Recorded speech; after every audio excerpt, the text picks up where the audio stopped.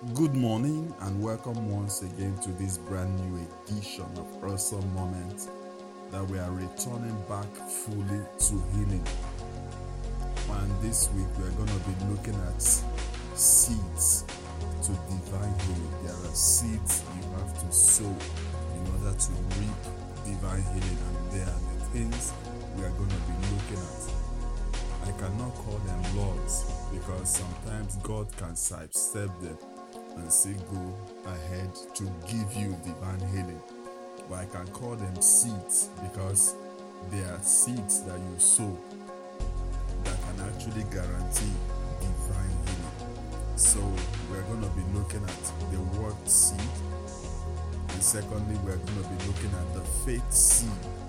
That will say faith cometh by hearing. So first the word seed, secondly the faith seed, thirdly we're going to be looking at the testimony seed, and fourthly we're going to be looking at the utterance seed. Then the fifth one we're going to be looking at is the forgiveness seed. Let us pray this morning. Father, I pray for you that is listening to me this morning. Let the word of God come to you, touch your heart, transforms you from within, and give you the healing you require in the name of Jesus. From the crown of your head to the sole of your feet, let the healing of God comes to you completely and transforms your life and change everything about you and remove everything that does not represent the kingdom of God in your body, health-wise, in the name of Jesus. Amen. So this morning we are going to be looking at the word seed. The word we are looking at is the word of God, because first, faith cometh by hearing. You have to hear the word first. I heard the word about divine healing. A couple of years back, I was sitting in a church auditorium and the word of God came, and the man of God just said that I refuse to be sick. I can never again in my life be sick. He was just saying it. I was there the first Sunday. Then after that, I came again and I heard it again. And I went back again, I heard the same thing. And the moment I kept hearing it, it became a seed. It was sown in my heart that even on my own, while I'm no longer in the church premises in the auditorium where the word was spoken, I'll still be hearing it. That is the word seed. It was sown into my heart, which is the right soil, because I needed that. That is what I needed. I needed to know that sickness is not meant to be part of me. Sickness is not part of my property. So I can't just entertain it.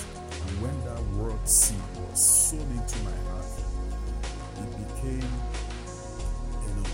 started yielding